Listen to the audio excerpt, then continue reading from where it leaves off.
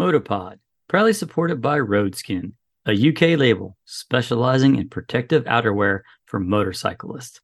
Modern biker clothing that you can wear all day long and engineered to save your skin. For the road, for life, visit roadskin.co.uk.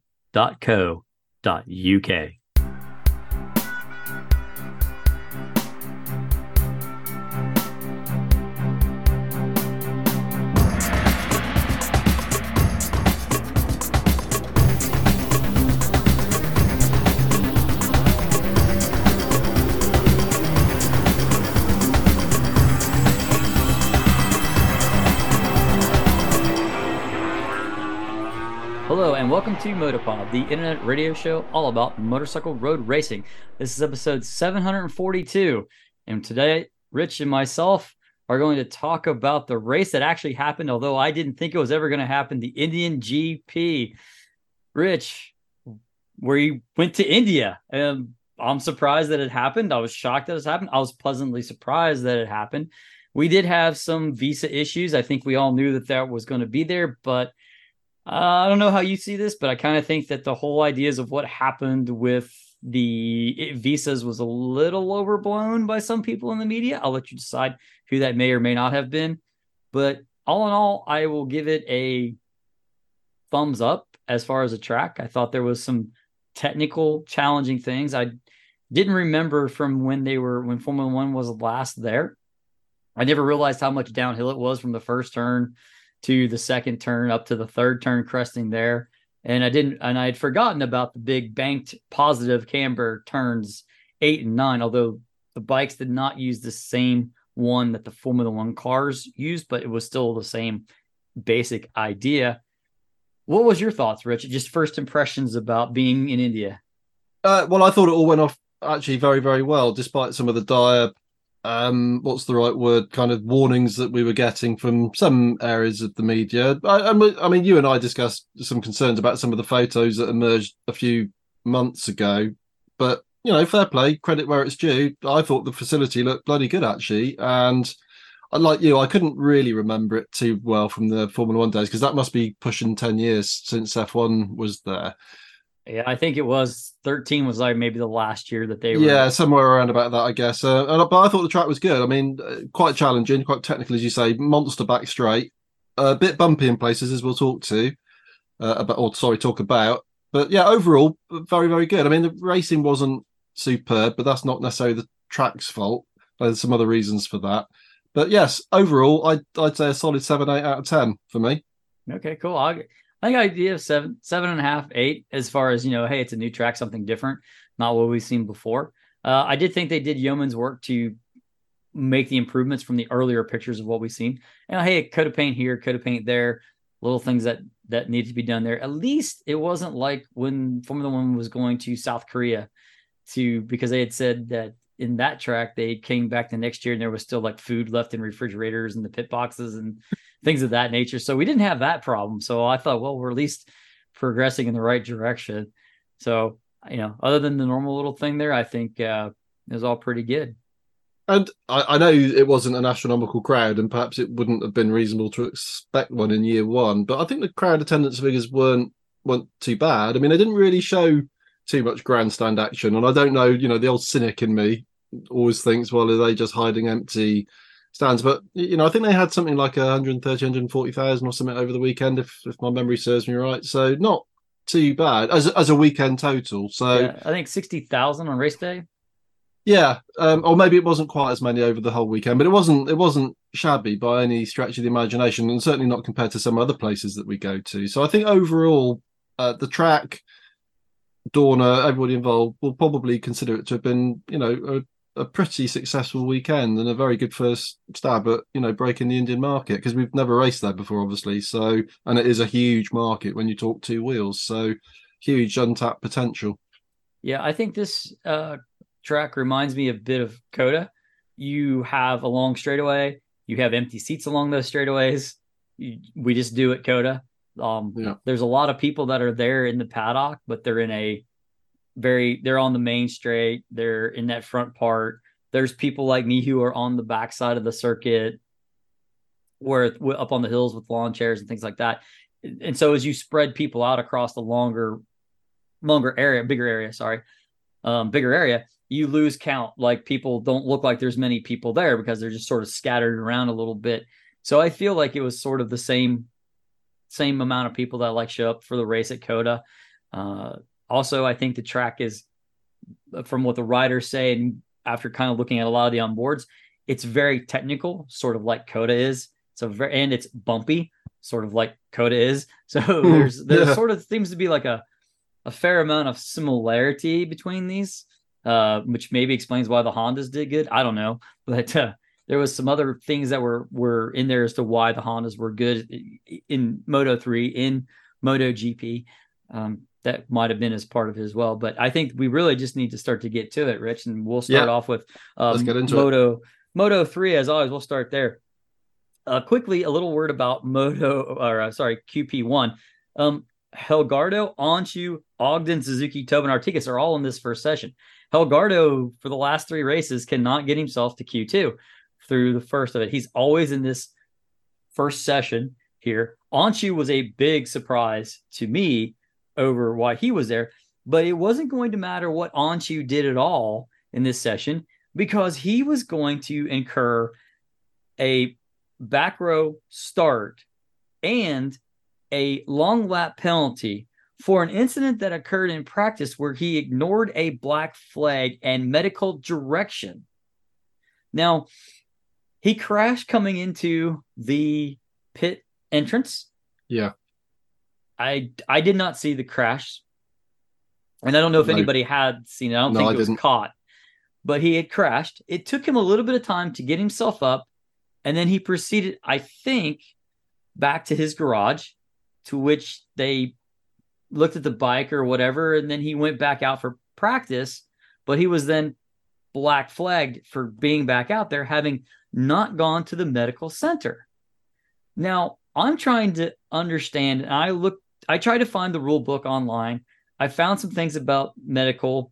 None of them were what I was looking for. If anybody knows the exact wording of this, please email us, motopodcast.com. I want to know. But I'm trying to find out what the definition is of when a rider must go to medical.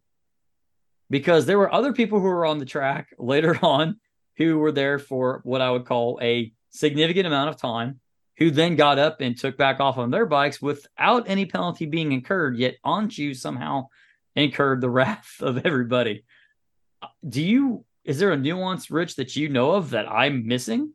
I have absolutely no idea, Jim. I missed the practice sessions for the most part, just because various things going on last week, work and stuff. So I didn't actually see the session when that happened. And from what I understand and from what you just intimated, I think possibly the incident itself possibly wasn't even caught on camera. So a little bit hard to judge. But yes, I don't really know what that protocol is in terms of a requirement to go and have yourself checked over. I mean, I'm not questioning the fact that that protocol exists. It sounds like a very plausibly good idea to me, because riders will naturally, particularly with adrenaline pumping around in their systems, jump straight back on a bike when perhaps they oughtn't to. But as you say, we see people crashing and jumping back on their bikes all the time and not necessarily passing by the clinic. So yeah, bit of an odd one. I would be fascinated, and hopefully somebody will illuminate our lack of knowledge on that one. Yeah, enlighten us. Thank you. That's I did try to find on the FIM site the rule that they burned Onshu for. Could not find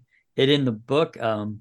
So he did have a fractured finger out of all of this. So, maybe he, again, it's obviously there's a rule. We don't know it. I don't know where to look for it in the book. Someone knows. I'd like to read it for myself. So again, email us if you know. And I'm guessing, Jim, that the long lap was probably for not going to see the medical director. The back of the row start was probably for the black flag. So there were kind of more than one incident that he was getting penalised for, with different sanctions for each, I guess. I mean, I don't know. Yeah, I think the penalty for ignoring the black flag was a back row, and I believe not going to medical was a take a long lap. So that was there as well. However, in the Q1 session, it's kind of what you'd expect it for people to go through. Onshu would get through with Helgardo, Yamanaka, and Scott Ogden. Suzuki was interesting. He never completed a full accounted for timed lap because he kept running wide at is that out of 8 and 9? There's a nine, maybe 9 or 10. There's a painted green area that the bikes are not allowed to be on, and he kept running across it. So he never ever did have a timed one. In fact, But Jim, I've got a feeling one of the commentators said that he didn't set a legal time all day on Saturday, and that that's presumably would correct. include the morning as well, not just Q1. So yeah, bizarre.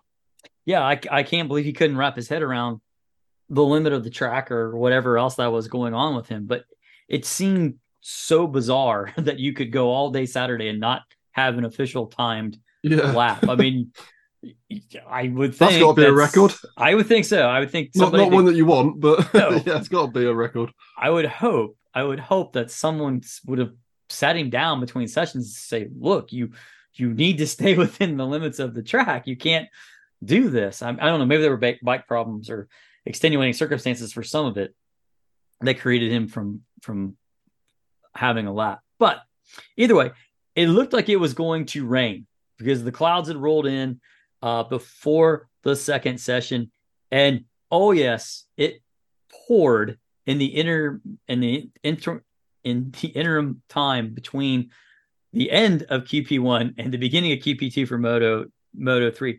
They did delay the beginning of Q2 for it because it was an absolute deluge. There was no way any of us could have ridden in that. Anyone could have ridden in it. It's completely out of there. When we did finally get back to being able to do the qualifying, it was a wet session that had been delayed. We learned that Helgardo would not run in Q2. We also learned that Finati would not ride because he had a broken foot, and he has been ruled out for Japan as well in a week's time. And it was a wet session that was led by Masia, Bertoli, Sasaki, Ogden, Toba, and then Morera all occupied the top 6. So that is how we lined up to go racing on Sunday in what was extremely hot conditions for the race. In fact, it was so hot and humid that Race Direction cut laps off of every race that Sunday. I believe we got cut from 18 to 16 laps because they took 2 I think off. So. Oh, this was at rider discretion. Riders said this is too hot. We can't do this. So they took a couple laps off of the Moto 3 race. So we were going 16 laps. Masia got a great hole shot, followed by Sasaki, Bertoli, and Morera.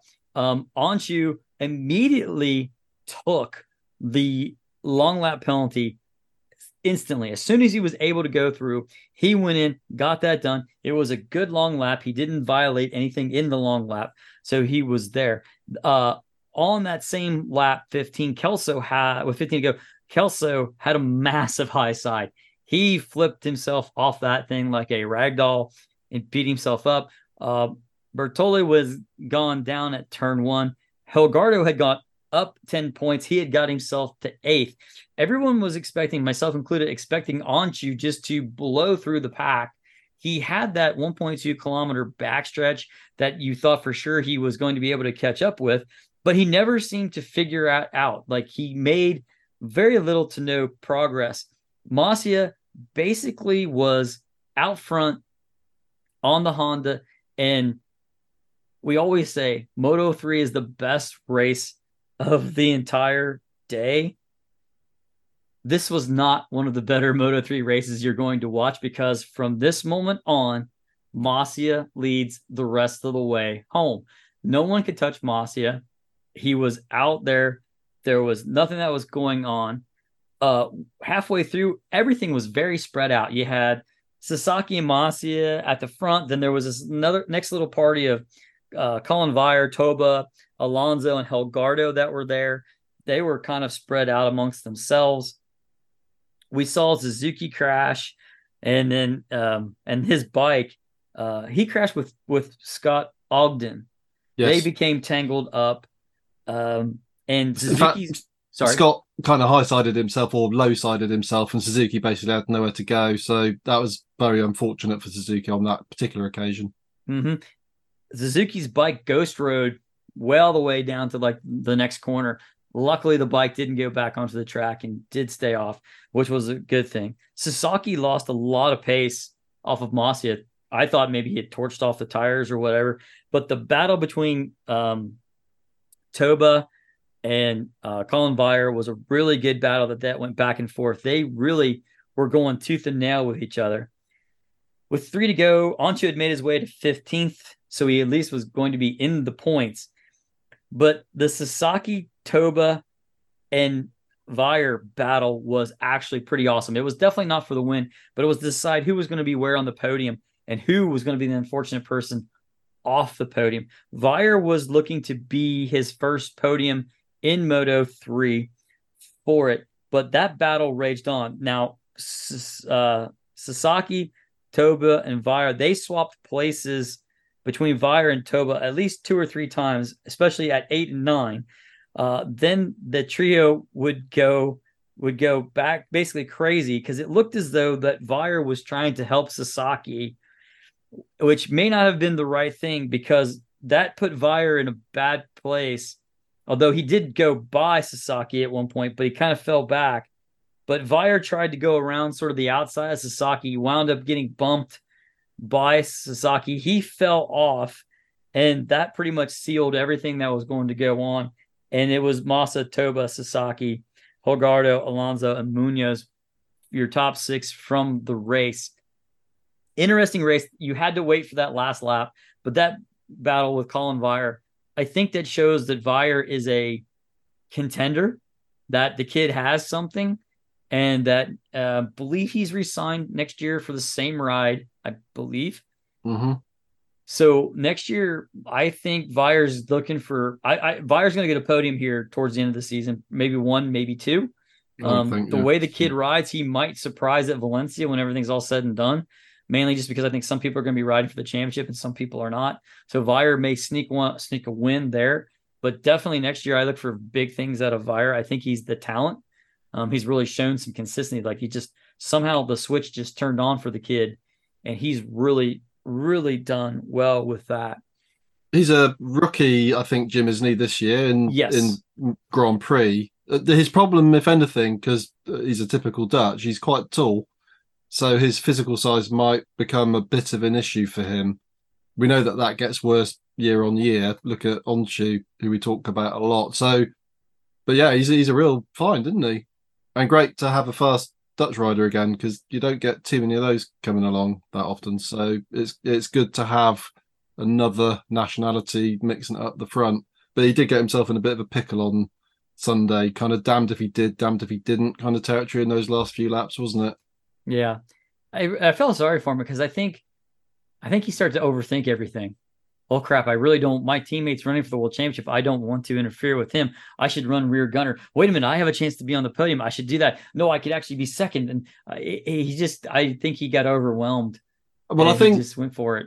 I think the problem was the presence of Kaito Toba, wasn't it? I think if Toba hadn't been in that position, then Vire would have just stayed behind Sasaki and just played rear gunner, not to rob him of any points that he needs in the championship. But once Toba went by Vire, he kind of had to do something about it, didn't he? And then it all got a bit gloves off and perhaps a bit over the top. I mean, Sasaki did go pretty wide, defending his position on that penultimate bend. Because Vire was trying to go around the outside of him, that's how the collision happened. So it was just one of those, unfortunately. I'd like to have been a fly on the wall in the pit garage when the two got back at the same time, but hopefully they've all made up. It was just one of those unfortunate things that can happen. Yeah, I don't think there was any malice to any of it. No. It's racing, and it was racing in a weird spot with a kid who's a rookie at a world championship level against someone who has a chance to be a world champion. And the kid was trying to do right by his teammate, but he was also trying to do right by himself, and he got all confused. And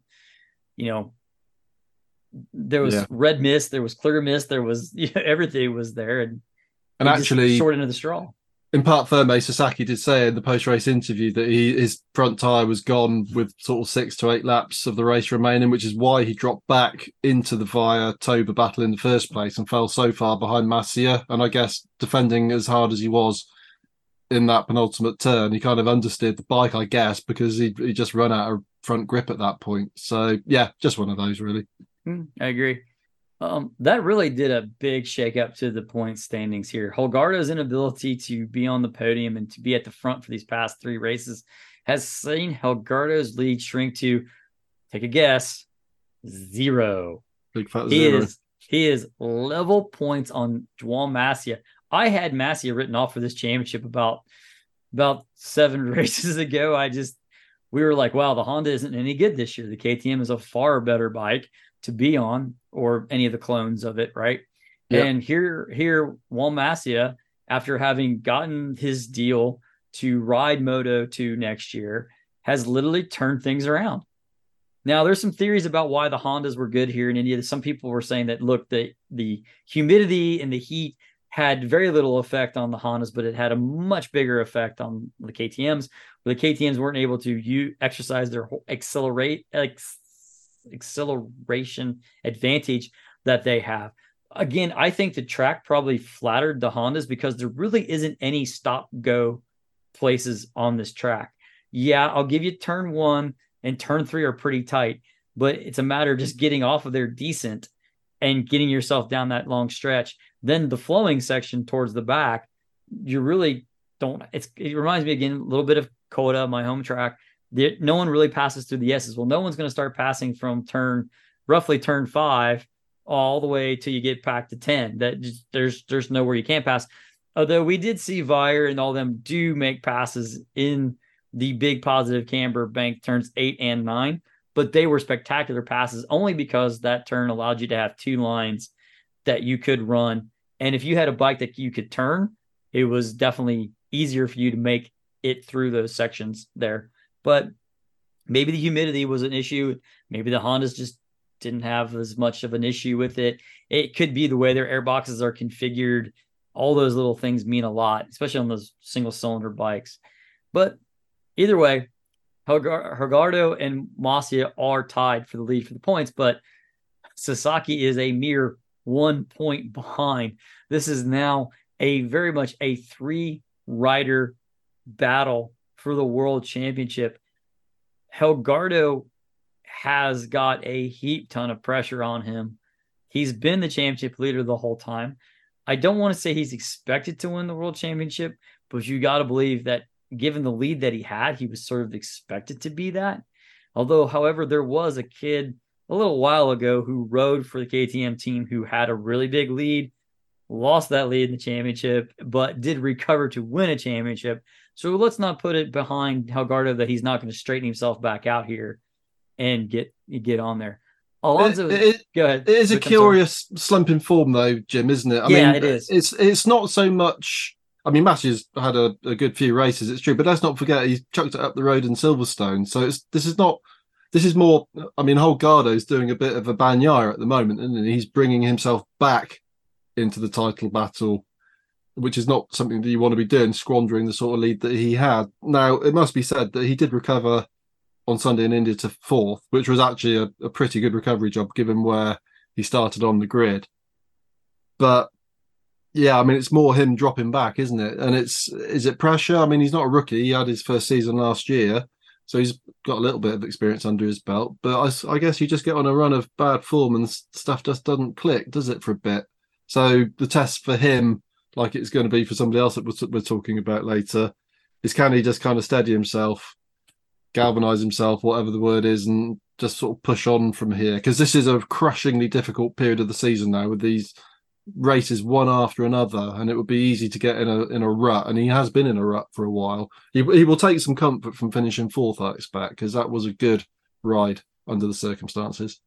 Yep. I think Alonso is not out of it, but he is 23 points behind the leader. He needs help to get there. Anchu, this penalty here for him ruined his championship. He is done for getting a championship. He is 28 behind. I think that's insurmountable. Alonso has maybe a chance at it, and it's slim. Hey, anything can happen. I understand that. First turn, and all 3 of these guys could be on the ground, ahead of Yeah, him. still, You and there's have still quite no a lot of idea. races to go. Oh yeah, I mean, there's all sorts of stuff that can happen, and the shenanigans normally happens in Moto3, doesn't it? So yes, it does. I wouldn't quite rule on Chu out, yeah, No, even though he is 27 back. But yeah, it's getting slimmer, right? It's getting imagine slim. where he would be though if he hadn't had so many penalties this year, because he's lost, a shed load of points. Now you could say that he's created penalties for himself in most cases, and that would be true. But a few years ago when we didn't have this kind of mad penalty giveaway system that we have nowadays, he'd probably be leading the championship, wouldn't he? But somebody can go away and do the analysis on that. What is it you said, Rich, about Anchu? His entourage is his problem. It's almost like his arrogance of the black flag and his other times that he's been penalized are almost it's almost flagrant arrogance against the sport, which is interesting. Um, Again, you That was think certainly a criticism I had of him a few seasons ago. I mean, last year at Tech 3, and certainly this year in the IO squad, we've said many times how much mature he's been. until But now, yeah, ignoring black flags is just what's the point of that? I mean, okay, you might say he didn't see it, but that's not really an excuse you can get away with now because there's so many boards flashing away at you, so many marshals showing you your number and stuff. It's hard to see how you can even contemplate using that as an excuse these days. So yeah, I mean they're very young, these people, aren't they? So you get a rush of blood to the head or whatever, and just think I'm not doing it. But he's costing himself masses of points, and he won't get another shot in Moto3 because as we know he's going up next year, and he won't come back down again, or it's highly unlikely. I wonder if the way he's riding, trying to carry maximum corner speed through the whole time because he's going to lose something because of his weight and his size. It causes him to be flirting with the gremlin of track limits. I mean, it's plausible in the realm there. But Just to correct you slightly and to defend myself a little bit, I don't think I ever really talked about Onchu's entourage in terms of his kind of having a bad attitude so much. It's just that the Keenan Sofuoglu kind of camp is just known to be extremely aggressive in the way they ride bikes. There's just no holds barred. And in the past, you could definitely say that Onchu was very, very guilty of causing collisions that were avoidable just by being over aggressive. And now, as we were talking about Teaser John on Twitter had made the point that he felt Onchu was entirely to blame for that collision in the last turn at Barcelona a couple of races back. And yeah, I mean, that is the old Onchu coming through, that I'm going through, and if you come across my line, we're going to hit each other. It's that kind of attitude. That's the bit that we used to criticize him for a lot more, not so much necessarily the behavior of people around him, and he has, as I say, I think matured quite a lot for the better over the last couple of seasons with the sort of stewardship of Hervé Poncharal in Tech 3 and then obviously Akiayo this year. But yeah, it's a shame to see him. I mean, he's not languishing in fifth place, is he? Because he's only 27 points back. But yeah, I mean, it is going to be quite a stern challenge to get back, all things being equal. yeah, perhaps poor choice of wording on mine to say his arrogance, but there's something about him the past few races that is definitely different. I'm not sure exactly what it is. I look at it as sort of mockery of, well, I can do what I want kind of a thing, which I think is arrogant, which may or may not be. His demeanor has changed a bit. When you see him in the box, he does look like a man who's getting a bit fed up with always getting the finger pointed at him, but he's the one on track Shoe fits, causing wear people it. to point. Exactly. So, what you reap is what you sow. All right, well, okay. I think that covers pretty much everything that happened in the Moto 3 race. Shall we move Yep. to Moto 2? Yes, if we must. Mm-hmm. We must. It's the order in which they race them, folks. Oh, Moto 2 qualifying QP1. Oddly, we had Van de Gerberg, Guevara, Canet in the first session of qualifying with Audiger, Arenas in there. That I thought was wild that Canet and a couple others were in that session. Goes to show Moto 2 has depth. But for Canet to be there, I was like, ooh, that's sort of the big name that's out of place going on. But Van de Gerberg, Garcia, Binder and Baltus all got out of that session to go to the second session. Now, remember, this was a wet session because of the rain and the deluge that happened. So we were in a wet session. We got to the second MotoGP, Moto2 QP2 session. I can't speak today. Sorry, guys. The wet, it was still wet, but it was drying. With about 6.5 minutes to go, there was a dry line forming. Didn't think anybody was going to, no one was going to be able to have time to stop and get on slicks. If they had a 2-bike rule and you had a bike with slicks, somebody may have thought about trying it, but they didn't. But the last minutes of this qualifying session was absolutely awesome with what went on. Acosta was leading Dixon, Garcia, Binder, and Arbolino. But Acosta would go wide, which caused him to lose the corner. And then Dixon would nip through, Acosta was on a fast lap because you got into this wet session and it was like whoever was going to be the last person to get across at the end to get one more lap was going to be the person who probably was going to be on pole. Acosta made it with just time to spare. Dixon would make it as well because these two were starting to trade top spot. Acosta had a time going that was going to put him on pole and stretch his advantage. However, he did lose it going into the last turn, ran wide, lost his drive, and that allowed Dixon, who rode what could arguably be said almost the perfect lap, to snatch pole away from Pedro Acosta. Way to go, Brits.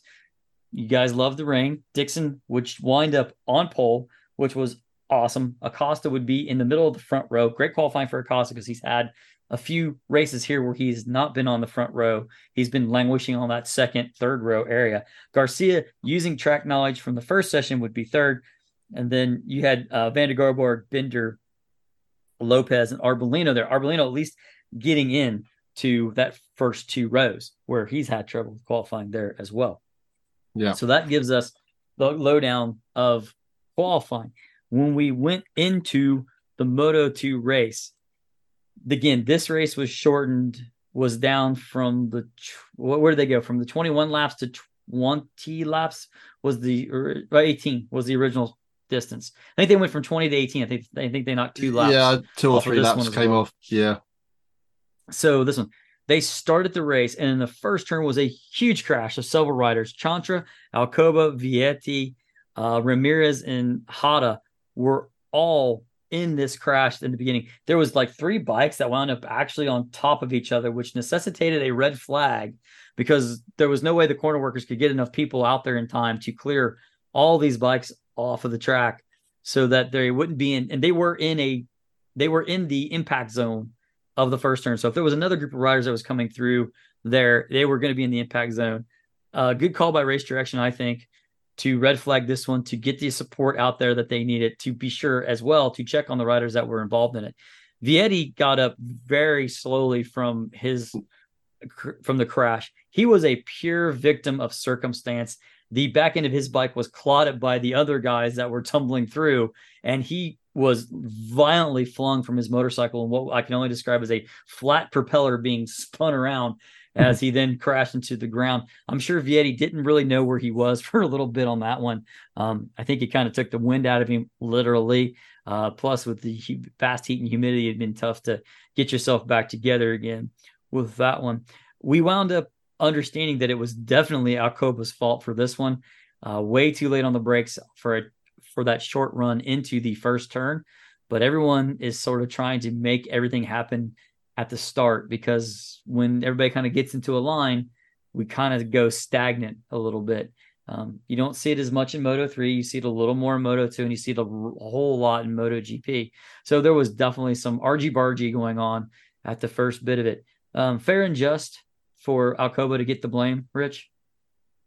Yeah, I found it quite hard to unpick the incident itself because, like you said, Jim, there were so many bikes involved and so much going on. It was a little bit hard, but he was certainly judged to cause the incident. And I mean, he's got a bit of a reputation from Moto3 days, let alone Moto2, isn't he, Jeremy Alcoba? So yeah, social media was going as usual swivel-eyed bonkers in its condemnation of him. but he does need to sort himself out a little bit because he took a lot of riders down there, and yeah, it's all a bit.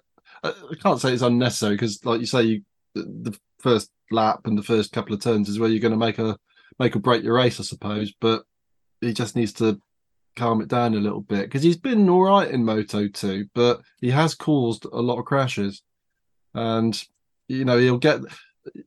I'm sure the stewards tried to be fair about this, but there's no doubt that certain riders, if they have that reputation, will feel get their collar felt more and perhaps a bit harder than others. So under the circumstances, double long lap, which we'll get to because that didn't actually end well for him anyway, but probably was a fairly light penalty, really. I thought it was only a single long lap penalty. Was it a double? Did I'm I pretty miss sure he that? got. I'm pretty sure he got a double. Yeah, Really? Okay. All right. I marked it as a single long lap I might penalty, need but to just double check my notes, but I think it was because I thought he did the first one okay, and then I didn't think he tipped off made on the any of it second one. successfully. But Well, okay, all right, I'll well, have to double okay. check now. All right, you double check and I will talk us through the race. So the only man who was not happy to see a red flag out of this was Arbolino, who went from seventh to first in 5 corners. That was a Yeah, heck of a set. That was a heck of a display of riding from Arbolino. It was almost as if you said, "Hey, the real Tony Arbolino has now reappeared in India as well, and he is fighting tooth and nail for this championship." Alcoba by yes, Rich. sorry, I've just been reading my notes. So you're Yes. right, Jim. It was a long lap Okay. penalty, but he So it wasn't failed one. to take it in time. So then he had Oh, and so then he got a second long lap penalty. okay. That's Okay. why he went through twice. Yeah, Okay. That's just to correct myself. no, you're fine. I thought I had incorrectly marked only a single long lap penalty. I had did not note that did not take it in time. But like as the restart would happen, Vietti would not make it. Neither would Hada. Now Chantra was interesting. He had his bike down. It took him a while to get it restarted. Again, you've got that 5 minutes to get back thing going on. Then what was interesting to me was Chantra chose to take the rest of the lap as opposed to going back in through the pits right away. I don't know whether he felt like he was too far, like he was going to get penalized if he would have gone backwards on track. Not sure what his thinking was. Sometimes you do not make clear decisions in an emotional moment such as that. But he was, however, able to get the bike back. His team did a yeoman's work to actually put another fairing back on that bike. Sadly, Chantra would retire with other problems with the bike that maybe perhaps weren't immediately noticed by him on the ride back to the pits, or the team didn't have time and thought maybe perhaps they weren't going to be a problem. Either way, it was a sad end for Chantra, who had showed signs of pace during the weekend. Well, when we got to the restart, we were only going to be 12 laps because that's the normal procedure. We had a complete restart. We take 3 laps off of what was there. So we were at 12 and we started out. So on the second restart, Agura, Lowe's, they all had crashes at turn 4 at the beginning, but Acosta got the lead. Arbolino was next, followed by Garcia, Lopez, and Dixon, who fell back a little bit from his pole position. Lopez and then Dixon were down at turn 4. And my question is, who was actually at fault, Rich, in that one? Because I thought it was a bit wild, a bit crazy, but no further action was taken from my knowledge. Yeah, well, let's just roll back a little bit on. Okay. I mean, I'm a great admirer of Alonso Lopez. I'll just make that perfectly clear. You might remember when we were sort of talking about the end of last season, he was one of my star performers of last season, and I had him as an outside bet as a championship contender this year. That hasn't happened, but on both of the starts, he absolutely threw it late on the brakes up the inside and caused a lot of people to jink out of the way. Now, my attention was kind of taken by him doing that, and that's why I didn't really see what happened with the Alcoba incident first time around. And he did exactly the same thing on the restart. And then, as you say, fast forward a lap or two, he's dicing with Dixon at the end of that long back straight. Dixon went a bit wide. Did he go wide, or I'm trying to think. The angle that the accident happened at, it looked as if Lopez completely chopped Dixon, and that's how the contact happened. I think when you kind of replayed it and saw it from a different angle, yes, I thought Race Direction got this one right, actually, Jim. As big of an admirer of Jake Dixon as I am, obviously, but it was just 2 into 1 doesn't fit. And that the result was just a crash. It's just one of those, really. And I'm actually in that situation where it's so hard to sort of say, well, yeah, it was definitely this one or definitely that one. I'm glad that Race Direction didn't kind of make a bad call with penalising one person rather than the other, or penalising both of them. It was just a racing incident, very unfortunate. But yeah, they were just trying to both occupy the same bit of tarmac at the same time, and there's only one outcome from that. So, I mean, did you see it differently? Because my initial reaction was to shout an expletive at the TV, and it was aimed at Lopez's direction. But on reflection, I think that was wrong of me to do that, and it does go to show that you need to see these things from a few different angles, really, to get a full picture. Yeah, my thinking was at first was racing incident. Two guys want the same piece of track, but I was scared that Race Direction was going to be, well, Lopez has been chucking it upside of everybody. We need to send him a message, and I thought they were going to give him like a long lap or something like that. But I think the call was correct. Both of those guys would remount. They were just low sides, basically. So they both were remounting. Now, up front, Acosta just started to put time on everybody, and basically Acosta would ride off into the sunset to win this one. It was the second race of the day, in which there was no passing for the lead, and it was not necessarily processional, but it was Acosta's gone, and whatnot. Now Dixon would fall again a lap later. He would do it at turn 12. It was very interesting. He clipped the inside curb, which vaulted the front end into the air, and it was a good 1-2 inches off the ground. And when the tire came back to match the pavement, it did not work because there was another bump just in the track right after that allowed Dixon's front end to completely fold and off the track that Jake went. What could have been a great weekend. It seems as though Jake has the highest of highs by winning, and then becomes the next weekend is the lowest of lows by crashing himself out, which a lot of that is not necessarily Jake's fault, but he does seem to not nail the start of these weekends sometimes. The start of these races, I'm sorry, not weekend. Start of these races like other riders do. Bad things happen in the middle of the pack, and you definitely don't want to be there. Dixon seems to be there more often than not. But if he can survive, Jake is formidable. So if there's any criticism I could throw at any of these guys, and I really can't do that, but it seems like Dixon needs to figure his starts out. He needs to make a slightly better start to be that top 1, 2, 3, especially when he qualifies on the front row. He needs to stay there. He can't really afford to be pushed out or go backwards. And he's kind of like a lot of riders, you would say, over the years in Moto2, and Sam Lowes is another fine example of this. On a given day, completely unbeatable. Yes. I mean, untouchable.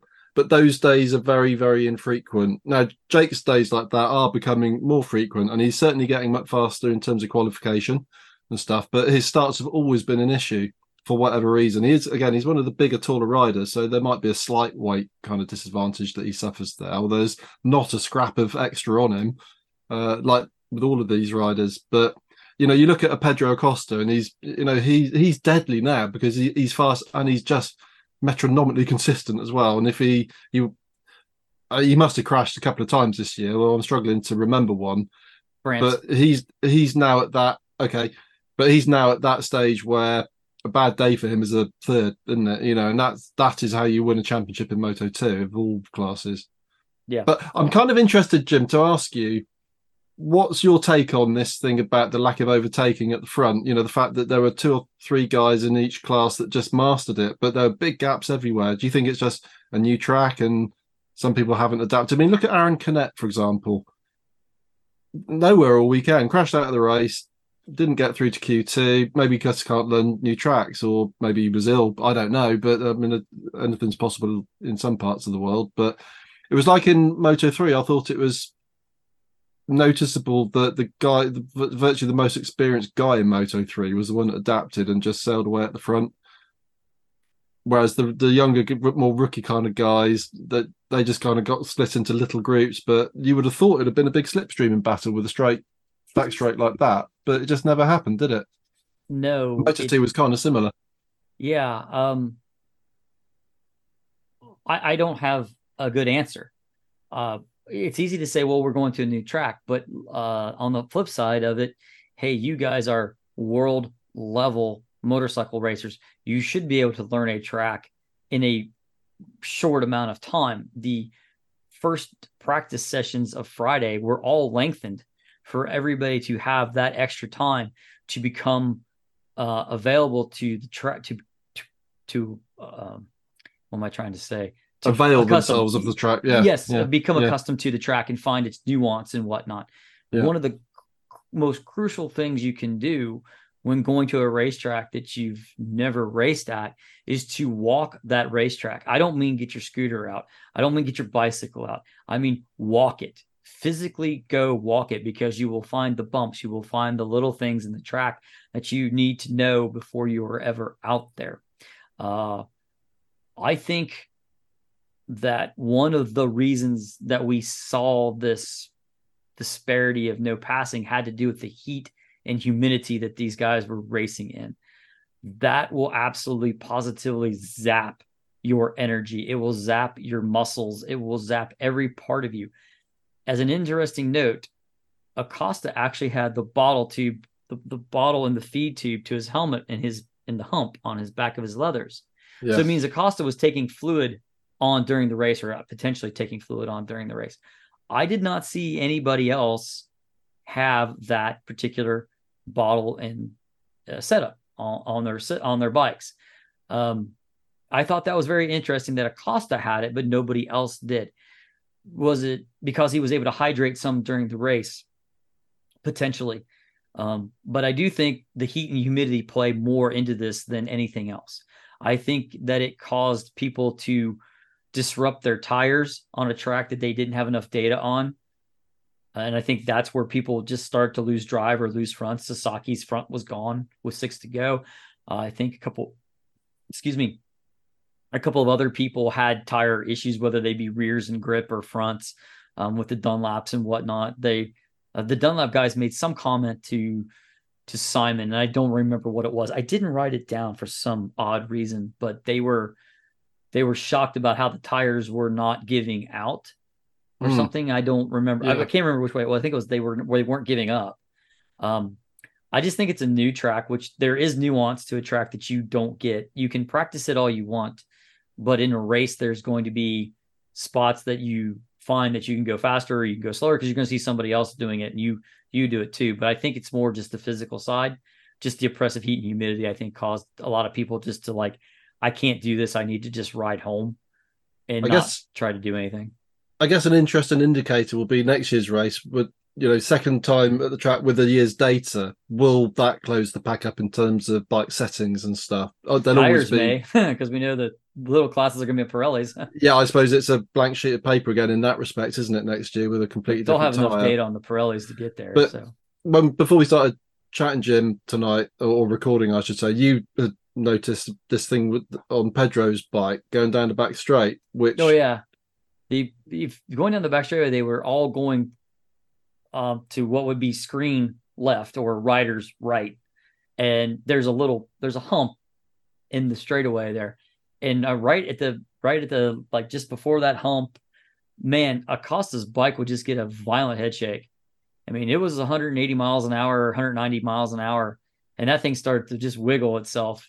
And I'm like, why don't you take a different line? Why don't you move over a foot or two? But Acosta never did. It never bothered him, which was just, I thought, odd as well. But hmm, um, but it could have anyway, been a bike setup thing it that could be anything. it It could was be just just, working everywhere else, and he was prepared to put up with that kind of it's a negative aspect compromise. of it. Yeah, Everything about a setup in a motorcycle is a complete and total compromise. You're never going to get it 100%. And like you said, Rich, I think he just was, I'm just going to deal with this. I'll loosen my grip, push on the bars, and I'll ride through it. It's not a big deal. I know that sounds super counterintuitive, but that's what you do when you get a high speed wobble like that. You loosen your grip and you push out on the yeah. bars. It solves it. It's like, well, that's like the last thing I want to do. And you have to mentally tell yourself that you're going to do it because you just want to hang on for dear life. And it's like, no, that's not what you actually do, which is a bit bizarre. Let's finish this guy off with a couple laps to go. The Roberts Garcia battle was really interesting. Roberts was riding one of his better races of the year on the bike. He did eventually get by, but then Garcia got back by again. But then Roberts got back by one last time by turning inside of that bank turn 8-9 area and holding an amazingly tight line, was able to get by and secure his spot on the podium. The race finished with Acosta winning by a country mile, Arbolino at second, Roberts on the podium in third. I was glad to see him there. Then Yeah, good Garcia, result. Gonzalez, and Van de Gerberg. Skinner was down at the last turn. It was just a simple tuck of the front, and he wound up being, or who else was in that wreck? I don't have it in my notes. It was because Skinner went down, and then was it? Who was it? I cannot think of who it was. Rich No, I must admit, went I with can't it. remember that one. Yeah, I can't remember that one. Who it was? It was like one of the Japanese riders, and I can't think of who it was. Anyway, he was a total victim of that crash just because there was no room for that there. So that's the Moto 2 race, how it finished off there. Acosta pads his points lead over Arbolino to 39 points. Dixon is now third in the championship. He is 90 points off of the leader, and he is 51 behind Arbolino. If Dixon wants any piece of Acosta, he's got to translate poles into victories, and he cannot afford another low finish. He has to stay with Acosta if he wants to be a part of that championship. I don't think third is shabby in this championship. I'm all more power to Dixon for being third. Love that. He's got that right again for next year. So great things probably next year as well. Yeah. But you think that he's got to capitalize on what he's got when he's got it. No, I mean, things that is looking bleak for Arbolino in second at 37 behind, never mind where Dixon's at in the championship. So, I mean, nobody, God forbid Acosta has an accident and breaks something or whatever, but that's really the Don't only thing jinx that's him, like, Rich. that's the only thing that could possibly, I think, stop his march towards this title this year. And he'll deserve it. But, he has been hands down by a long distance the best rider in Moto 2 in terms of consistency this year. So, yeah, kind of hard to see any other result, really, isn't it? I'm going to fanboy on Acosta here. When he was done and in Park Ferme, he just sort of looked like that was as fresh as a daisy. He was just not even whipped. It was like, yeah, cool. That was only 12 laps. It was all right. Where's the other 8? Yeah. I'm not saying Arbolino was beat down by the humidity and the heat, right? But there was definitely a different look on his face compared to Acosta's. The only time I've ever seen this, kind of a difference, and again, you're gonna hate it, Formula One analogy, Schumacher and Malaysia the very first year with Mika Hakkinen in '99. All the heat, the humidity, the oppressiveness, blah blah blah blah blah. Schumacher popped out of that Ferrari like he just done 3 laps and parked it or something. Yeah. And Hakkinen was spent on the podium. It was impressive to see Acosta be that way. Again, if Acosta was the only person taking on hydration because he had the water bottle hooked up in his leathers, fair play, right? Yeah. Which goes to show the other guys what they need to do if they want to be on that. So, Jim, can I just yes. fanboy for a minute? Please. I've picked this guy out several times this year, but I just absolutely outstanding Sergio Garcia. Yes, this year. I agree. He's a rookie, mm-hmm. and quite frankly, he's showing up his teammate Aaron Canet virtually every weekend now.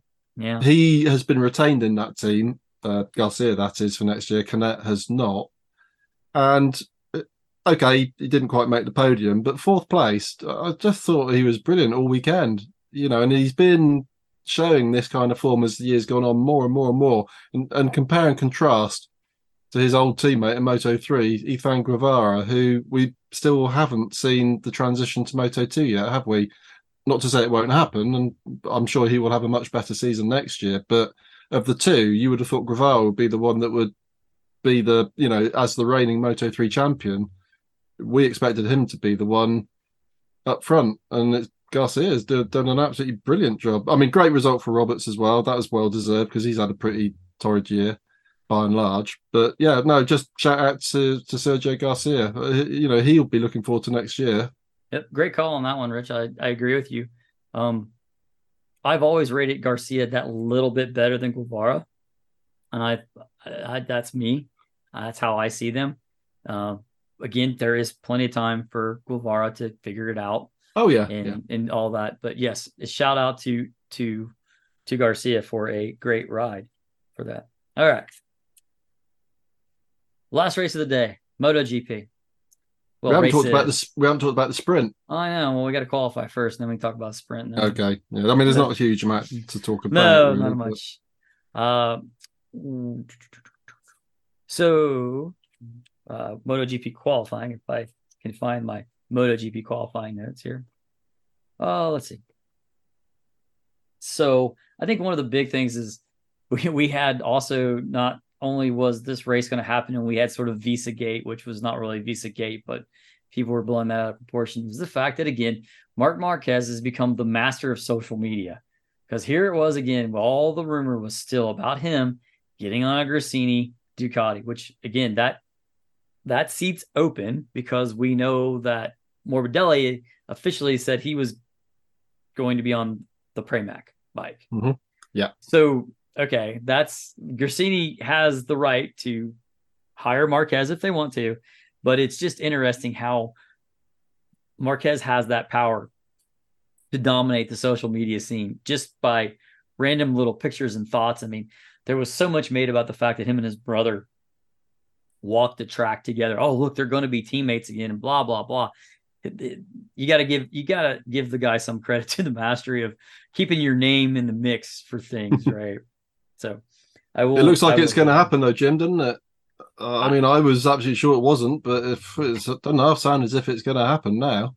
We aren't going to know until Motegi, because he's going to make an announcement now. If you're going to backstab Honda, oof, you are, you couldn't pick, you are definitely going to rattle some cages if you announce at Motegi, yeah, I'm leaving. You see, holy hell. I know there's a lot of theatre around all this, Jim, but what? I don't see that there's any merit really in terms of having a sit down with the big bosses at HRC, because for years now, Honda have said that they've got a new bike coming out, or I knew this or I knew that, and they keep ending up basically in the same position, albeit they had a much better weekend this weekend. But nothing that they say to Marc Marquez is going to suddenly make him think, oh, actually, no, I will stay because suddenly I believe again. I just don't think that's credible. So, although I find some of his behaviour a bit difficult to stomach on occasion, I don't think he's that vindictive to sort of stab them in the back at home, at the home round. So I wouldn't be surprised if we don't hear an announcement at Motegi. I think he's going to make his mind up at Motegi, but I would be sort of betting that he probably makes an announcement at the following race, or even a bit later in the year. But was it on Sunday, the interview that took place with Paolo Ciabatti, and this was the first time we'd heard anybody at Ducati acknowledge the possibility that this could actually happen. And I think that was a very significant development when that happened, because up until now the narrative has been Ducati aren't fussed about Marc Marquez, they don't particularly want him on one of their bikes. Well, that shifted over the weekend, and so I think we can probably read quite a lot into that without being too conspiratorial now. Yeah, this one, he literally could come out in Motegi and say, yeah, I'm honoring my contract, I'm riding next year. There's nothing that says that he's not going to. I do think that Honda cannot get better until Marquez leaves. Personal take. The divorce is going to happen. Whether it happens amicably or not is a different story. That's where this one is. Yeah, I mean, he could go to Gresini.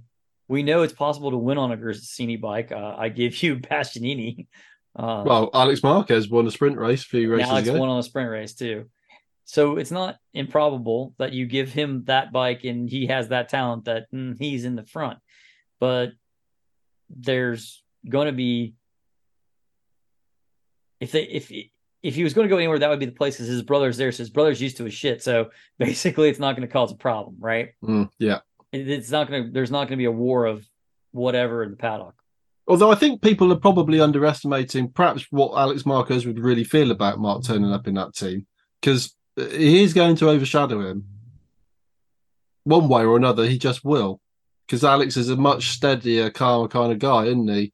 He's very, very fast. Whether he's actually faster or slower than Mark Marquez, is hard to judge really. But I don't really see that as a particularly win-win situation for Alex Marquez if Mark turns up there, because he will definitely hog the limelight and he probably will be quicker as well. So it's a bit of a lose-lose, I think. Yeah, but then it leaves. But if he does leave, it leaves Honda in a lurch because who are they going to put on the bike? The bike has a. I mean, they've obviously paid through the nose to get Zarco and Zarco's input to make the Yeah, bike better. yeah. Well, you could certainly see Zarco moving up to the Sliding over and HRC. wearing orange and white. Yes, I Yeah. fully see that too. And I fully expect that in the likes of Tony Arbolino, certainly Jake Dixon's new Moto 2 contracts for next year, there will be a trapdoor clause that says if a MotoGP bike comes up and the team wants one of them, they're free to go. Yep, I wholly expect that to happen as well. I mean, you're dumb not to, right? But I mean, it just I don't know. There's something odd here, and I don't know what it is, right? I mean, you can say, I mean, if he goes, he goes. I'm not no one way or the other. I mean, if he goes and he wins the world championship on Ducati, he further cements his legend, right? Because he's done something that only Lawson, Valentino, and him have done. Well, win a title on a different bike. I think Agostini's in that list somewhere too.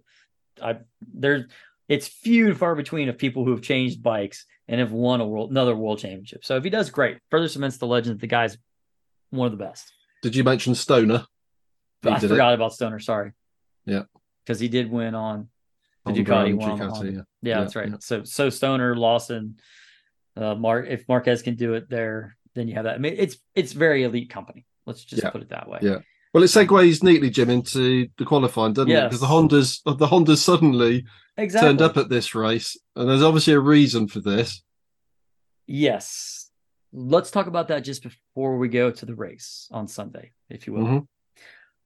First QP session, Binder, Alex Marquez, Oliveira, and Miller are there. So the KTMs apparently do not like India at all because they were like the two best KTM riders, especially Binder, who's been on fire of late, are nowhere to be found in that one. It was a bit odd. In fact, Raul Fernandez and Alex Marquez are the two guys who get out of that session. Okay. Weird. Yeah. Very. But you're like, okay, fine. So to make matters weirder, as if you didn't think you stepped into the twilight zone, Mark, and Mir are both automatically on straight into QP2. Again, what happened to make the Hondas suddenly quick and make Mir suddenly like not try to crash his brains out with the thing? Not sure what was going on there. Aleix Espargaro did not get the memo about the new start time for the QP2 session. He was hot. I mean, he was pissed off. He let everybody in that pit know exactly what he thought about that one. He did pull the mea culpa. Yeah, I shouldn't have done that, shouldn't have yelled, but I did. Well, what do you make of that behavior though, Jim? I don't like that sort of thing at all. This one, I really don't get his. I understand his anger, but the way he portrayed that anger was way out of line on this one. And it reflects very badly on him as a person, actually. That kind of petulant, bullying, disrespectful behavior. I mean, I don't remember anybody in the team doing that last year in Barcelona when Aleix ballsed up and lost himself the race by getting his timings wrong. So it does cut both ways, and you do sometimes feel that. Well, we know that a lot of these riders turn into the most appalling prima donnas if they're allowed to.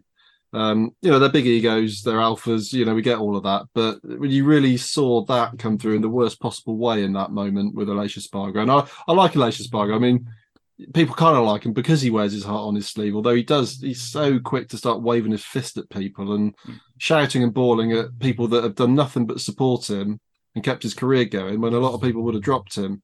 I think was pretty poor return really for the investment they put into him. I don't disagree with you. Now, Alex Marquez would fall at turn 3. It didn't appear to be that vicious of a crash, but it was bad enough that he wound up breaking 3 ribs. Yeah, I can only surmise, Jim, that he came down on the handlebar.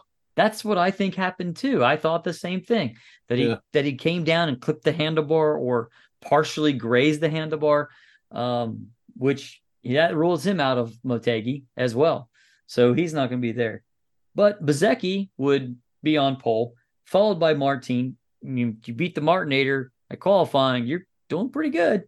And then Bagnaia, Marini, Mir, and Marc Marquez starting in 6th for the sprint and the race. That was an impressive qualifying by Marc. So we go to the sprint. Everyone was on a medium front and a soft rear. And the sprint started like 2 hours late as a result of the rain delays and other things that happened along the way, which did give us sort of a picturesque India with the sun setting and all of that going on. But Luca Marini botched the first turn massively in there way too deep and clots his teammate and puts them both down. Now, Bezzecchi would remount and he would provide literally the only excitement to the sprint race before his charge back up through. But Martin would get out in front, and there was nobody that was going to catch the Martinator in the sprint race. He was gone. There was really nothing happening. Bagnaia would ride home to 2nd.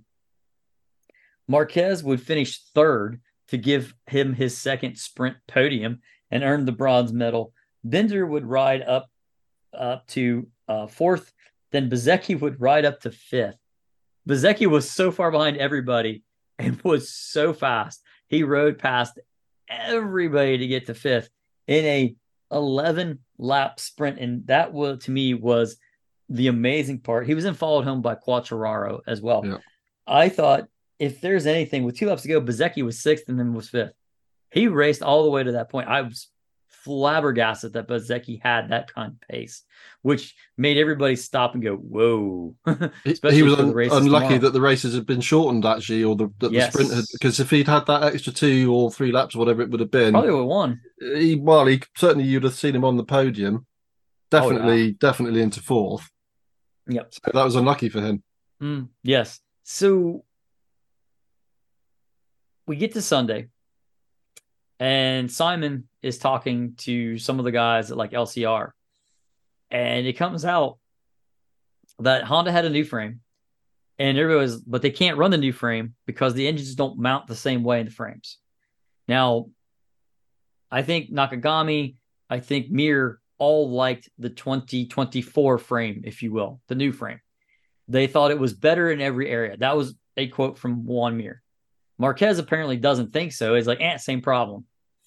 Okay, well then, it's like, I guess you're not there. But now suddenly, why is the Hondas better all of a sudden? So according to what we found out from Simon's interview, I think it was a Lucinello, right? At LCR he was talking to? Or was he talking to one of the mechanics there? I can't remember. Yeah, no, he definitely did talk to... try and get this right. Lucio Cecchinello. That's it, thank you. That's why you're here, because you have names right and I don't. But they were talking about how they had changed where the center of gravity was in the bike. They made it higher. Okay, now wait a minute. This makes a huge amount of sense here when you stop and think about it. Again, story time with Jim. If you flash back to 1983, Spencer wins the world title on a 3-cylinder Honda. So the next year, the Honda engineers decide to make a V4 because Freddie just said, there's not enough power in the V3. Okay, fine. They build this V4. What they do is they invert it. They put the gas tank underneath it and the exhaust pipes over the top. They lowered the center of gravity of the motorcycle. It did not turn with a crap. In fact, Spencer spent most of the year riding the old 3-cylinder Honda at most tracks, and the tracks that required a bunch of power, they'd roll the 4-cylinder out. The reason being is that motorcycles are a weird thing. They're not like a car where you lower the center of gravity and the faster a car will go around a corner. Motorcycles, their center of gravity is above the center line of the axles. And depending on where that center of gravity is, above the center line of the axles, the quicker the bike turns and responds. It also has an ability where that center of gravity is, whether it's forward or backwards in the motorcycle, makes a big difference too. Now, think about this for a second. You raise the center of gravity. Now the bike changes directions a little bit quicker. In the faster section, the more technical sections, notice that the Hondas did turn quicker. They were able to go through that section almost as fast as the Ducatis. I give you the fact that Marquez was not really losing time to them in those sections. Now, if by doing that, and they raise the center of gravity, and they also happen to be where it moves the weight backwards towards the rear, the Michelin rear is now going to be more effective. It's going to want to stay on the track and help with the braking, which is the problem because the front can't handle the braking load that the Bridgestones could. And that's why you don't see the guys with the back ends up in the air. That you do a little bit here and there, but not to the immense prevalency that you would see it in the Bridgestone era, which means now you can use the rear brake to help your corner entry and slow yourself down. Was that what they were missing the whole time? I highly doubt it. There's still other problems associated with it. But for whatever reason, that change seemed to have a world of difference. I'd be very interested to see how this change, because they're going to kind of stay with it, how both Mir and Marquez do at Motegi. We haven't really had an opportunity to see much of Jan Mir on the Honda this year, other than when he's been picking himself up from yet another crash. So, is this the Watanabe effect, do you think? I'm just throwing it out there. I hadn't picked up on that interview that you alluded to where they were talking about this new frame. And interesting that Mark doesn't particularly care for it, but the others do. Bearing in mind what you just said, that if Mark Marquez leaves, perhaps that is actually a net good thing for the longer term for Honda. Anyway, I mean, Joan Mir, we got to see quite a bit of him this weekend. Now, he did crash out of the sprint, although it was more of a kind of low side thing, I think. But certainly in this main race on Sunday, you could see that it was, the bike is lively, but he looked confident on it. Whereas when we have seen him elsewhere this year, he's looked really tentative because he knew he was going to crash at any moment. Whereas he was really, really pushing that Honda. And there was very little to separate him and Marquez most of the weekend, really. And that does bode well for Honda, I would suggest. But yeah, is it track specific or is it a bike change? I mean, that we will find out a bit more this weekend. Now, Motegi is a completely different track, isn't it? It is straights, hard braking, slow corners, accelerate. So it's going to test the front end and any sort of rear stability, rear braking assistance that they might be getting from this new geometry. That should show itself, I guess, at Japan, albeit it is a very, very different track. So, but will we see these constant front enders that the Hondas tend to suffer from? Because, I mean, again, we haven't got to it yet, but Mark kind of dropped back massively after having one of his famous near crashes in turn one, didn't he? So I think that was considered a full crash, to be honest with you. Well, yeah, it was. It was typical Mark Marquez, but great if Honda are making progress because boy, do they need to. Yeah, I'm wondering if this is Watanabe having had time with the bike and kind of work through setup has now decided. Oh, you're talking about the guy with the clipboard. Yeah, Ken. He's the guy from Suzuki. Ken Kuwaichi, I think his name is. Watanabe's a rider. Oh, ouch! Well, there was a rider called Watanabe. There's probably an engineer as well. But I thought it was Ken Watanabe. My bad. I'm sorry. Ken Kuwaichi, I think is his name. Okay. Yeah, I was thinking. He has that funny little sort of downturned man. Yes. He always looks upset, doesn't he? Yeah, he does. But hopefully, it turned into a bit more of a smile on Sunday. Yeah. So I mean, I'm like, if this is him working through setups. Again, fresh eyes, right? I don't know. Whatever. Anyway, maybe this was a bit of Suzuki magic coming through. Well, that's what I was thinking. At long last, because we know that HRC are not exactly the first ones to jump at radical solutions. Right. But so maybe they're just in such a hole now that they're allowing a bit more freedom, and if they fail, they fail. But if they succeed, well, okay, let's go this way then. See, that's where I think you hit the nail on the head. Mir looked confident, which means the bike has to be more Suzuki-like. Or certainly he's got feeling again. Yeah. Exactly. I mean, if you're able to maximize the rear braking and you have stability that's not going everywhere and not everything's done on the front, it's going to be better. Anyway, I don't know. Let's look at Motegi. Let's come we'll back to keep on this. talking about Yeah, this. we'll stay here forever. Yeah. We learned Sunday morning that Marini would not race because he did have a fracture in his collarbone. He came down brutally hard on his shoulder, on his left shoulder. Again, airbags are great and they do a lot to help, but you can't prevent everything. So he was on a plane back to have surgery in Europe, and so he's out for Motegi, but will rejoin for what is after Motegi is Indonesia, I think, isn't it? So he will be back for that one. I don't know that who would go onto his bike as a replacement. I suspect that Bezecchi will just run on his own for the Mooney VR46 team this weekend. Yep. So again, this race was shortened from the 24 laps, I think, to 21 laps. Again, because of the heat or whatever. Martin did get the whole shot followed by Bagnaia, Bezecchi, Marquez, and Mir. They were all there. Martin screws up a turn 4, and Bezecchi and Biaggi go. Biaggi, not Biaggi, Bagnaia. I have Biaggi on the brain from the Aprilia thing. They go by at that point. Bezecchi would then go to the front, and that was the last anybody was going to see of Bezecchi. Bezecchi rode off into the distance, made everybody else look stupid, and made this one look very easy. If you'd have told me that VR46 was going to win this many races this year, I'd have laughed at you at the beginning of the season. It has been a phenomenal thing that they have been able to do. Again, when Bez gets off the bike at the end of the race, he looks very fresh and comfortable. Meanwhile, everybody else is fighting for everything, all the scraps that are left.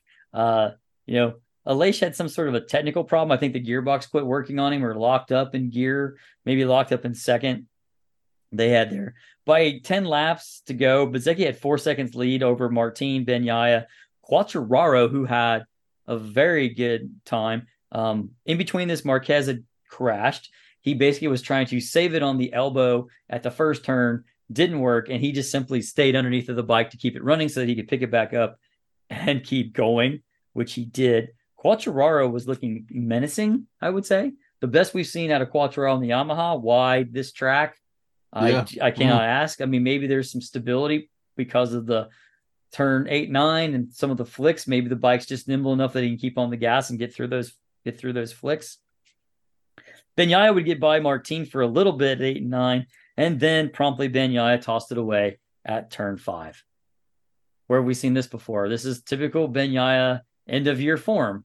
We're going to toss it away a couple of times and throw away points and sure victories. Really weird that he threw it away like he did, but it gave Quartararo a chance to be on the podium because he was now risen to 3rd. Mir was 4th. Then Binder and Zarco. Now, Martin's leathers opened up with 6 laps to go. And they were open for about a lap and a half, and then Martin was able to actually zip them back up. That cost him a huge amount of time and put Quartararo literally right on his tail. Now, when that happened, Martin sort of tried to collect himself, get back together again. Meanwhile, Bezecchi's gone. He has won the race. Okay. Quartararo then had a ding-dong with Martin where he then passed Martin, and Martin on the last lap ran wide at turn 4, which allowed Quartararo to get past. Martin then gathered himself back up, chopped the nose off of Martin going through, I think, like 5 or 6. Then they went through the big bank turn, and Martin would hang on and go to 2nd. So the finishing order of that one was let me see, how did the order run down here? I know we had Bezecchi, Martin, Quartararo. Binder would be 4th, then Mir, then Zarco, Morbidelli, Viñales. Marquez would get back to 9th, and then Raul Fernandez in 10th. But there's more interesting things to happen here. Martin stops in his pit box gets off of his bike and was just doused with water. He had completely spent. Like, you looked into the eyes of a man who was lost. He definitely was not there. These guys are incredibly fit athletes, and Martin was hurting Hmm. bad. He did manage to walk himself down to the Parc Fermé. He was drinking more water. And then next thing you know, he's sitting down again, and the medical team is looking at him. Apparently, he had suffered dehydration, which, if you've ever been severely dehydrated, your mind doesn't function, your body doesn't want to work right, and you're having fits to try to do anything, let alone race a 300 horsepower motorcycle at over 200 miles an hour around a very complicated track with Quartararo right behind you, trying to steal a podium position away from you. Okay.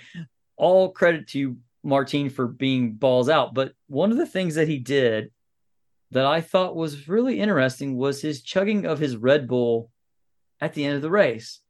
You're dehydrated, sucking down a caffeine drink, which will do nothing more than dehydrate you more, when you should have basically been sucking down water. Now, I did ask my wife, who is a doctor, if that was a smart thing to do, to drink caffeine drinks. She said, no, caffeine will dehydrate you even more than you are. And given the amount of caffeine that's in a Red Bull, that was probably not the right thing to actually do. In fact, it was so bad that Martin was relieved of all of his post-podium duties and was able to seek the medical treatment he needed to be rehydrated. Be interesting to see how he is in 5 days' time when they get to Motegi. But that is how things ended up in a very bizarre, hot, humid India, Rich. Yeah, Weird ending to a very strange race, right? it was an odd race. Yeah, it wasn't a particularly exciting race in the sense that there wasn't much racing and overtaking going on, and we can part, a discussion as to aero and one thing and another being a part of that problem, not the entirety of the problem. But I mean, the big talking point of the race was Bagnaia crashing out of second place, chasing a guy he had no hope of catching.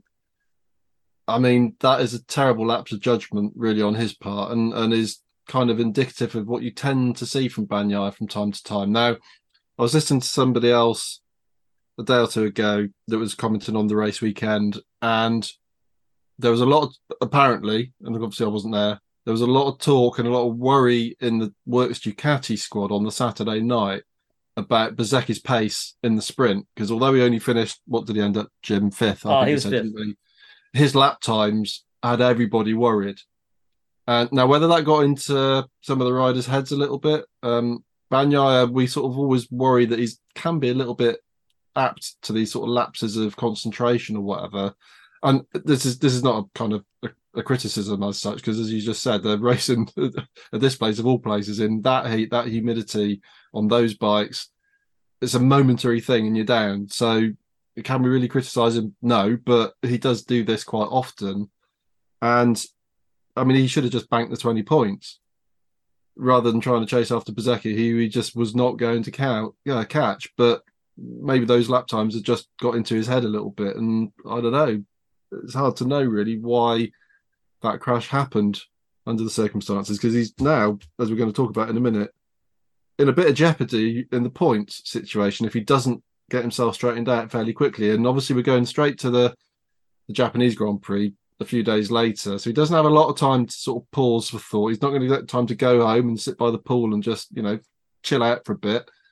He'll be on media duties already, I expect, so they don't get any rest on the back of a draining weekend plus a crash that he shouldn't have had. We need to watch what Bagnaia gets up to this weekend, because if he comes out and has a solid weekend, even if he doesn't win, but if he gets a decent podium in both of the races, that'll be job done for Bagnaia, because at this point he just needs to steady the hell down. Otherwise, you could see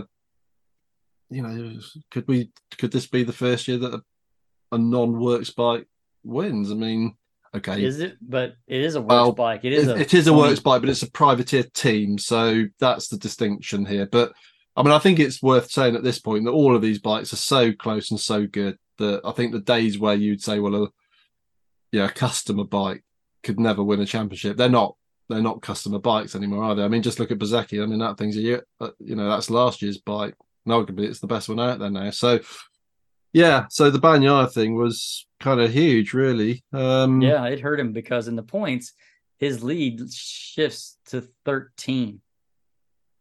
13 Yeah, points ahead of Martin.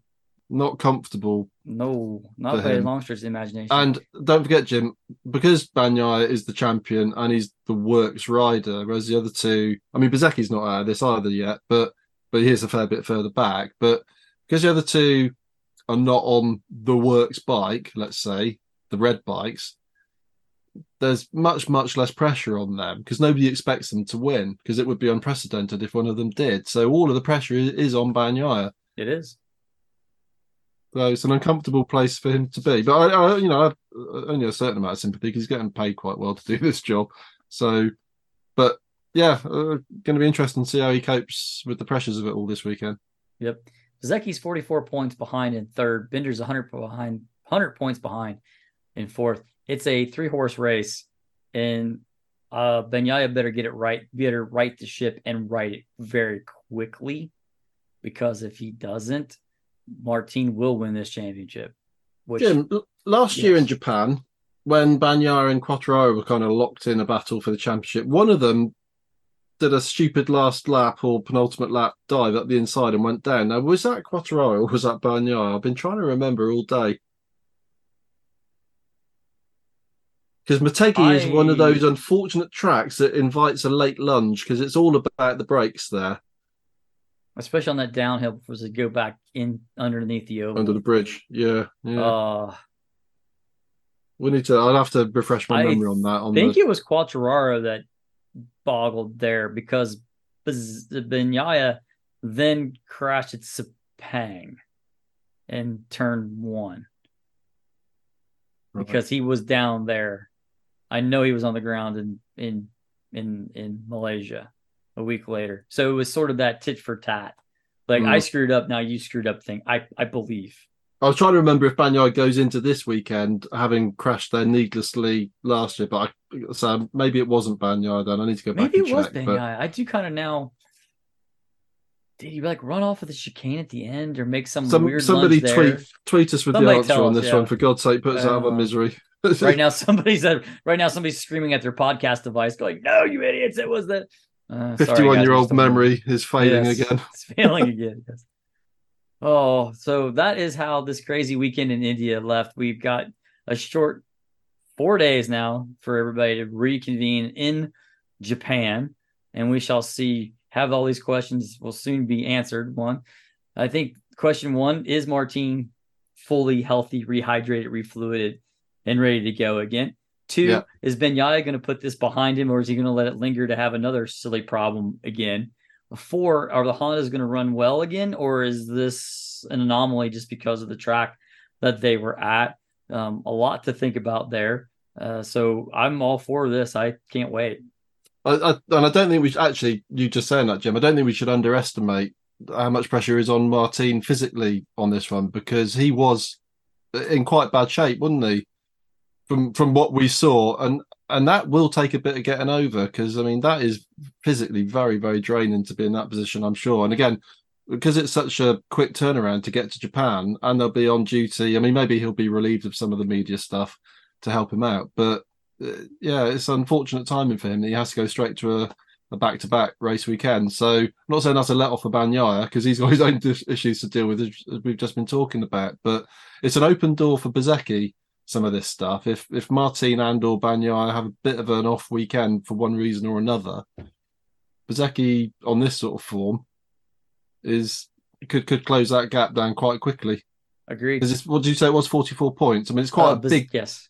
quite a Bezecchi's big gap. 44 behind. But Plus, if you've got sprint Banyai races and stuff in there, and exactly 37 anything crazy can points in a happen. weekend to win, isn't there, in MotoGP now with the sprint and the main race. So if Banyar or Martin have an off weekend or crash in one of the races or both, heaven forbid, then Bezecchi's right back in it all of a sudden. So there's a long way to go in this championship, and it didn't look that way 4 or 5 races ago. I mean, Banyar was miles out front, so he's squandered a big lead.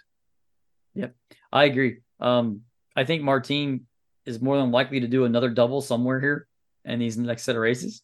I the last two, Qatar under the lights and then Valencia, are going to be interesting just because of the sprint race being in it, right? And the extra 12 points to win there. The mathematics are changing. I just got to say the biggest disaster of the weekend, Jim, was my fantasy league because I forgot to take Danny Pedrosa out after Mazzano. I got completely caught out by the time zone. By the time I realised, I couldn't change it. Yeah, what is the difference is 2.5 hours ahead for Japan. They're 2.5 hours ahead of India, which is not too bad for jet lag. A couple hours is not horrible for these guys, but they're the masters of getting over jet lag and everything else. So anyway, with that, we will say our goodbyes. I'm going to remind you all to ride safe. See you in a week.